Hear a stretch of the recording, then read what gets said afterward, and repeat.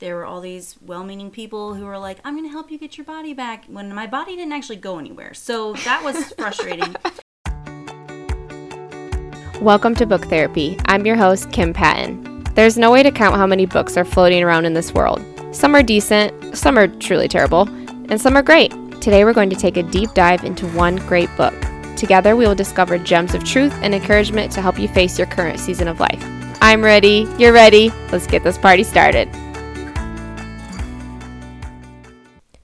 Hello, friends. Thank you so much for joining me here today. I have a super special guest for you coming on next. But first, I just wanted to say thank you so much for listening. And if you feel so inclined, please leave a review on whatever platform you have, whether it's Facebook or Instagram or Spotify, Apple, whatever you got, I'll take it. I appreciate all the support y'all give me, and I'm just so grateful for you as listeners. So thank you. Let's dive into the book. Today we have a special guest and our first poetry collection. So I'm going to be interviewing Tristan Tuttle. She's joining us here today. The name of our book is A Kudzu Vine of Blood and Bone, a poem collection. Tristan lives here in North Georgia. She's actually just down the road a little bit, and we've spent quite a bit of time together. I really enjoyed getting to know her family. She has 2 beautiful little girls and her husband, Jared. And she loves to garden. She loves to write. Welcome to the show, Tristan. Thanks for having me. So this is a poetry collection, and I'm really excited because I saw specific themes in your poetry collection as I was reading it, and I can't wait to talk to you about them. The first one is truth. So there was so many poems that you just brought the truth of motherhood to the surface, the truth of being a woman, the truth of life. And I really appreciated that because not everybody does that. I'm going to kick us off with a beautiful little poem. It's called Things I Ask My Children / Things I Ask Myself. Are you drinking enough water? Have you gone outside yet today? Would you like a snack? Do you need a break? Can I hold you? Do you know how much I love you? Do you know how much God loves you? The title is what I really liked about this because you are a mom, so your time is spent with your children, but you also have learned a lot about self-care. So tell me about that. Well, when I wrote this poem, I was thinking that we forget that we actually need stuff too. Like, we spend our entire days in service of other people. So to think that we could ask ourselves the same questions as we ask our children, I feel like is important because we don't take the time during our day to actually take care of ourselves. But if we asked ourselves these same questions, we would find that we also need the same things that we are trying to give our children. And when we're cranky, a good question to ask is, do you need a snack? Like, if I ate something, I'd probably be happier. Do I need to go outside? Yes, I need to go outside. These things will help us through our day. So I wanted to ask myself the same questions I ask my girls. I remember being shocked by a banana one day because I feed my girls bananas. And one day I looked at a banana and I was like, Kim, you used to eat bananas. Eat a banana. Yeah. And I'm like, no, they're for the girls. You know, they love them. They're for everybody. Yes, bananas are for everyone. Banana for you, banana for me. The next poem that I really love is just this last part of it. You talk about birthing children, but you also talk about the birth of yourself as a mother. So the title of the poem is Motherhood is Art, and the last stanza says, what is more artistic than to love from a place that is beyond time? What is more creative than the birth of a child, the birth of a mother? Tell me about your journey into motherhood. Well, I was terrified. Truth be told, my husband was like, hey, do you think we're ready to have kids? And I immediately started crying because I was not ready to have kids. And I thought often of the things that I would lose out on by becoming a mother. In my mind, that's what I was thinking. Like, oh, I'm not going to have this freedom. I'm not going to have my relationship with my husband is going to change. Like, all these different things that I was afraid of. But once I just jumped in both feet because I told him, I was like, I'm never going to be ready. So if we're going to have a baby, let's have a baby, you know? And it worked out, obviously. But I think I was so scared that I was afraid to let myself think of the good that could come, like the good what could be. I focused really heavily on the negative, and it terrified me. So then once Jubilee got here, and I was just overwhelmed with this feeling of love for her and confusion about what was happening to me through the process. But when I started writing all this poetry and stuff, it kind of came out that I am a whole new person. And she is this whole new person that's, from me, but I became a new person by her being born. And so I think we forget that we're also changing and we are also being birthed into something new. So as far as like identity, we have an identity before kids and we have an identity that kind of forms as we welcome children into our home. It's not like we turn into different people, but what is that identity shift? Right. I think it changes. I think it has to change because before kids, not that we're all these selfish, crazy people before children, but once kids get here, all your priorities shift. You have to because they're relying on you for every single little tiny thing. So you have to change in order to keep them alive. And that's pretty important. But I also think that sometimes we forget that the new version of ourselves has not completely shed the old version. It's more of like an amalgam of the two, like a mix. Yeah, I like that. Okay, so I'm going to read one more poem. This is called Mantras. My body is a temple, my scars are beautiful, my broken heart is worth mending. If I repeat it enough, it must be true. In this life journey, we have to cling to truth. So tell me why these mantras have been important for you, and as they anchor you to truth, how has it helped you? Well, I think anything that we tell ourselves repeatedly, we perceive as true. So if we speak negativity over our life, that's what we're going to latch onto. Whereas we can take the things that we might not be satisfied with ourselves about, like scars or just things that we consider to be broken, and we kind of spin it to be a positive. That has a lot of value, because if I tell myself only bad things, then I'm going to start believing them. Whereas if I say that my body is a temple, I mean, from a biblical perspective, our body is a temple of the Holy Spirit. Mm-hmm. So that's an important, for sure, truth. Mm-hmm. But then when we say my scars are beautiful or my broken heart is worth mending, those things are also true, but they're also important for us to recognize that the more we say those things, the more we will believe them, and our lives will be more positively impacted because of it. Whew, you're like preaching to me. Okay, so let's move on to the next character trait, which I saw in your poems, which is value. And I know that this whole topic of body image came to you after your kids were born and you were struggling with body image. This poem is called New Year's Resolutions, and just a small portion of it says, "The totality of your worth is not found in the sum of your gravitational pull. Be so free from the weight of conformity that you float above it all." That's really beautifully written. And when I saw that, the gravitational pull, it's like you're talking about weight, you're talking about a number on a scale, but who calls it the gravitational pull? Like, that was the most creative, beautiful way of saying that. But then you also said float above it all. And the gravitational pull pulls us down, obviously. And for you to encourage us to rise above, I think that's a really beautiful imagery. And I know this comes from a place of pain. I have heard you tell your story, and I want you just to talk a little bit about why this means so much to you and what you have learned in the journey. This means a lot to me because I feel like I have always struggled with body image issues, and then after my children came, there were all these well-meaning people who were like, I'm going to help you get your body back, when my body didn't actually go anywhere. So that was frustrating. But then I felt like I was stuck in this weird space where mentally I couldn't let go of that. And I was feeling pressure to conform to whatever this beauty ideal is and to get my body back. And I just felt very bogged down by that. I felt like it was becoming like my personality almost, to be concerned about this and to be thinking about it all the time. And it was becoming a little obsessive. And I don't want that for myself, but I have 2 young girls, and I want to be a good model of that for them, like a healthy body image, even though I may not be satisfied with all the ways that I look.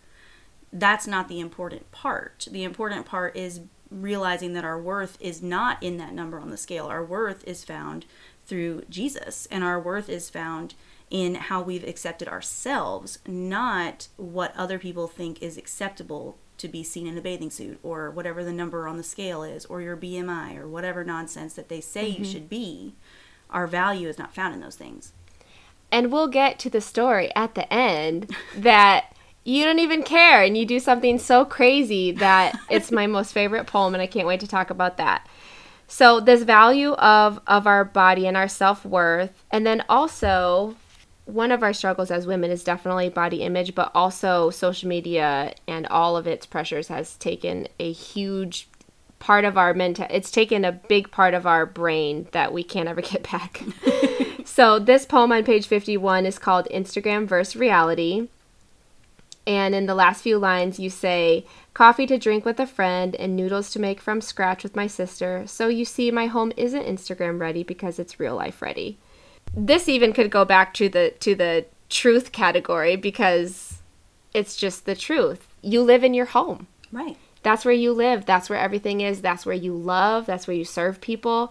So to have it be Instagram ready is a pressure that is totally unnecessary because definitely. This is your real life. So talk to me about how social media has impacted your value or even the way you think about your home, the way you think about your family.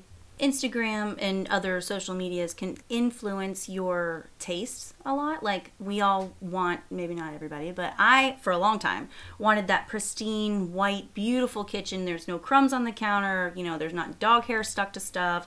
Everything is beautiful and lovely, but nobody lives there. You know, like they talk about the farmhouse kitchen. If you've ever been to an actual farmhouse, the kitchen is a disaster zone because they're living there. They're growing things. They're canning things. They're cutting chickens' heads off. Yes, they're like living there. You know, they're really doing something with their lives there. So it's not going to be clean. It's not in terms of like, it's going to be cluttered. There's going to be stuff on the counters. There's going to be evidence that someone lives there.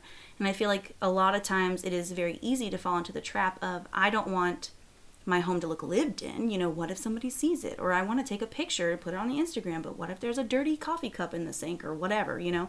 There's that pressure to perform even inside of our own homes. And I think that's a waste now, especially, I realize, because I want to enjoy my life. I want to enjoy my home. I want to enjoy my children. And whenever I've put pressure on myself to be on all the time, I suck the joy right out of the house. I feel like I set the tone for my home in a lot of ways. I'm there all the time. The girls are with me all the time. So if I have this anxiety about keeping everything just so, I'm ruining everybody's day and nobody's happy. And I'm not happy either.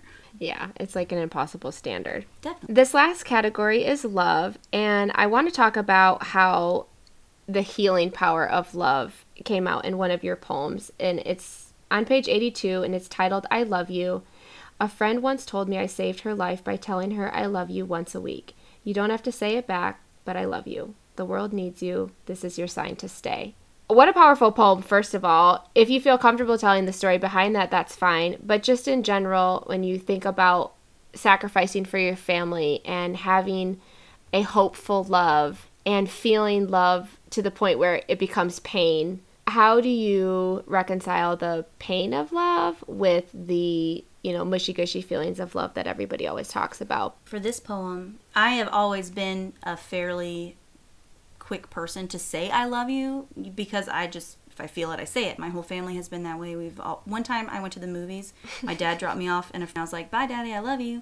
And then as we were walking in, she was like, is your dad sick? Aww. Like, is he dying? I was like, no, why? I was like, it just came out of nowhere. And she's like, you told him you loved him. Oh. And it really hit me that day that's not like a normal thing for a lot of people. And it kind of broke my heart. But in this instance for this poem, one of my best friends, she had a sister, and her sister had gone off to college and was kind of struggling with stuff. And I was like, well, hey, like, invite her along, because I had like a weekly meetup at my house to make crafts, and we ate ramen noodles and just made stuff. And it was a lot of fun. And I was like, well, bring her. She kept coming, and I would say, okay, bye, I love you, like as they're leaving. And she never said it back to me. Never said it back. It was probably like 6 months. And that was fine, because I know people don't always say it, and that's totally cool. But later on, she told me that me telling her that saved her life, because she was suicidal at home. She would wake up and be sad that she was still, like, that she woke up. And that broke my heart, to think that someone was so on the edge, and that just me saying that was enough to keep them going for a whole week. So I feel like we kind of sometimes don't really think about the impact that we could have just by showing simple acts of love. It doesn't have to be an actual I love you said out loud. But that probably doesn't hurt most of the time. Most of the time.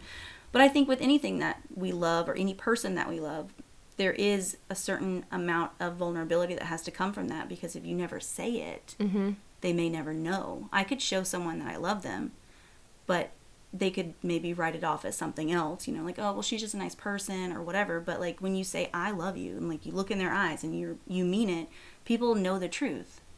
To finish us out in the love category, I really enjoyed this poem called A Poem of Minor Inconveniences. And I think you just unleashed your inner anger in this poem. I can only imagine what it was like to write this. It felt good to write it down. Did you have like a longer list of all of the things that can go wrong? Basically, she's throwing someone under the bus and saying, I hope that all these terrible things happen to you because of the way you disrespected your wife online. And I appreciated that. I felt like you stuck up for her, and maybe she didn't know that you were sticking up for her, but this was probably a really fun poem to explore. Yeah, I don't know if she ever even read my book, but I was so frustrated because I don't like the stereotypes of like the dumb dad or the nagging wife. I feel like men and women both deserve respect, and you don't disrespect someone that you say that you love by making terrible jokes at their expense online or making them the butt of a joke. I feel like man, woman, child, whatever, that's rude. And if you're in a covenant with someone, you should have more respect than that. So I was just so frustrated because he just genuinely thought that he was hilarious. And I was like, no. And I got mad. And I didn't want anything truly terrible to happen to him. I'm not a bad person. But there is very few things more annoying than like a little cat hair getting wrapped around your eyelashes and tickling your eye all day. You know, I feel like that's almost maybe a little more devious than something truly bad happening. Oh, but he had no clue that you were like, you know, sending all these terrible things his way. We talked about truth and value and love, and I want to end with just the freedom and acceptance and peace that comes with this final poem called Naked. This was my favorite poem, and tell me about these trips that you do with your friends and why this night was so pivotal for you in just your freedom. Well, I take a yearly trip with some of my girlfriends. I've known some of them my whole life. Some of them are relatively new friends, but we'll go. There's about 8 of us most of the time that make the trip. And we just go to like this little island in Alabama, and it's very secluded. The whole island is like, I think 13 miles across, like long, but you can only get to 7 miles of it with a road. Like, so it's very small and peaceful little place. And so we would go, and I have always had this desire to just feel free, like in nature. And so we were there, something overtook me, and so I was like, I'm going to get in this water, but I didn't want to get in with my clothes. So I just started taking my clothes off, and I ran in the water, and I felt, first to clarify, there were no other people around when I did this other than my friends. So nobody saw anything that, you know, it wasn't weird. But when I did it, I had this overwhelming sense of peace and calmness that came over me, and it kind of unlocked something in me, I think, that made me realize that, like, I don't have to be tame. I don't have to be calm all the time. I can be who I really am. God put this wildness in me for a purpose. And so I don't have to tamp it down to be accepted by other people. I can be who I am, and I can enjoy my life to the fullest. And I just so happen to have to get naked to realize that. But I feel like it was a pivotal moment in my life, honestly, because I feel like after that, something was unlocked. And I was like, I can walk in this freedom that I never would have thought. I never would have thought I would have done that before. But all of a sudden, it was like a switch flipped. And I was like, I'm going to do this thing. And I did. And it was amazing. Is that where your phrase came from? Wild and free forever? What's your thing you always say? Oh, I have a sign in my house that I painted that says, stay wild and weird forever. And I because I feel like that's the best way to be, is a little wild and a little weird by most people's standards, probably. That's what I want for myself. That's what I want for my girls. That's what I want for my husband and all the people that I love and care for, is when you get over trying to fit in and you are a little weird and you are a little wild, there's a whole bunch of really cool stuff that's on the other side of that. Mm-hmm. That if we going back to like the conformity aspect, if we just stay in our little boxes and we never branch out and we never do anything that scares us a little bit, we're missing out. Mm-hmm. We're missing out on a lot of really cool stuff. And I don't want that. Like, I want to live a life that is open to whatever it is that the Lord would have for me, whatever that means, wherever that means I will go and do. I want to do that. And that's this little vignette at the end of the book was pretty much how the book got started. I wrote that first. Interesting. And then after that, I just kept going backwards and thinking about all the things that I felt like had held me down up until that point. And there were some things here or there that I moved around as I wrote, but I wanted the book overall to tell an overarching story of a person who was full of anxiety and scared out of her mind about being a mother. And then after she became a mother, she didn't recognize herself. But as she's finding herself and she's reconnecting with herself and with God, there's a peace and a freedom at the end of it. It turned out beautiful. Thank you. I really enjoyed reading it. I've read it twice, once on my phone and once in the paper copy. So once again, this is a Kudzu Vine of Blood and Bone poetry collection by Tristan Tuttle. Tell us where everybody can find you and what projects you're dabbling in, because I know you have things you're working on in like 15-minute pieces throughout the day. Yeah. So you can find me on Instagram at Tristan Tuttle, and I am currently working on a novel, which is terrifying because I don't know what I'm doing. But I'm calling it for now the River Woman Project, and I'm really excited about it. Don't understand what to do, how to do it, but I'm trying. But I'm excited about the story. I think it'll be really neat. I've done a lot of research about like herbalism and like the mountains and the lore that goes along with all that stuff because I find it fascinating. And so that's going to play a part in her story. And I'm also writing poems here and there. And this year has just been crazy for me. And I got to be in 3 different anthologies through the Moms Who Write group online. And it's just been really, really neat to see what all comes from it. You know, I never thought whenever I wrote this book that it would open door after door after door just to connect with people and for people to connect with me. It's just been really cool. I think part of your staying wild and weird is choosing to write. There's a vulnerability that comes with sharing your stories. I mean, you talk about stuff that a lot of people are facing, and you're going first and you're sharing what has been hard for you and what you have learned and how you have grown through that. And the way you do it is really beautiful, so people can jump on board because it's part of a journey that they can go on with you. I have really enjoyed your poetry. I can't wait to see more. And thank you so much for joining me today. It was lovely talking to you. Thanks for having me.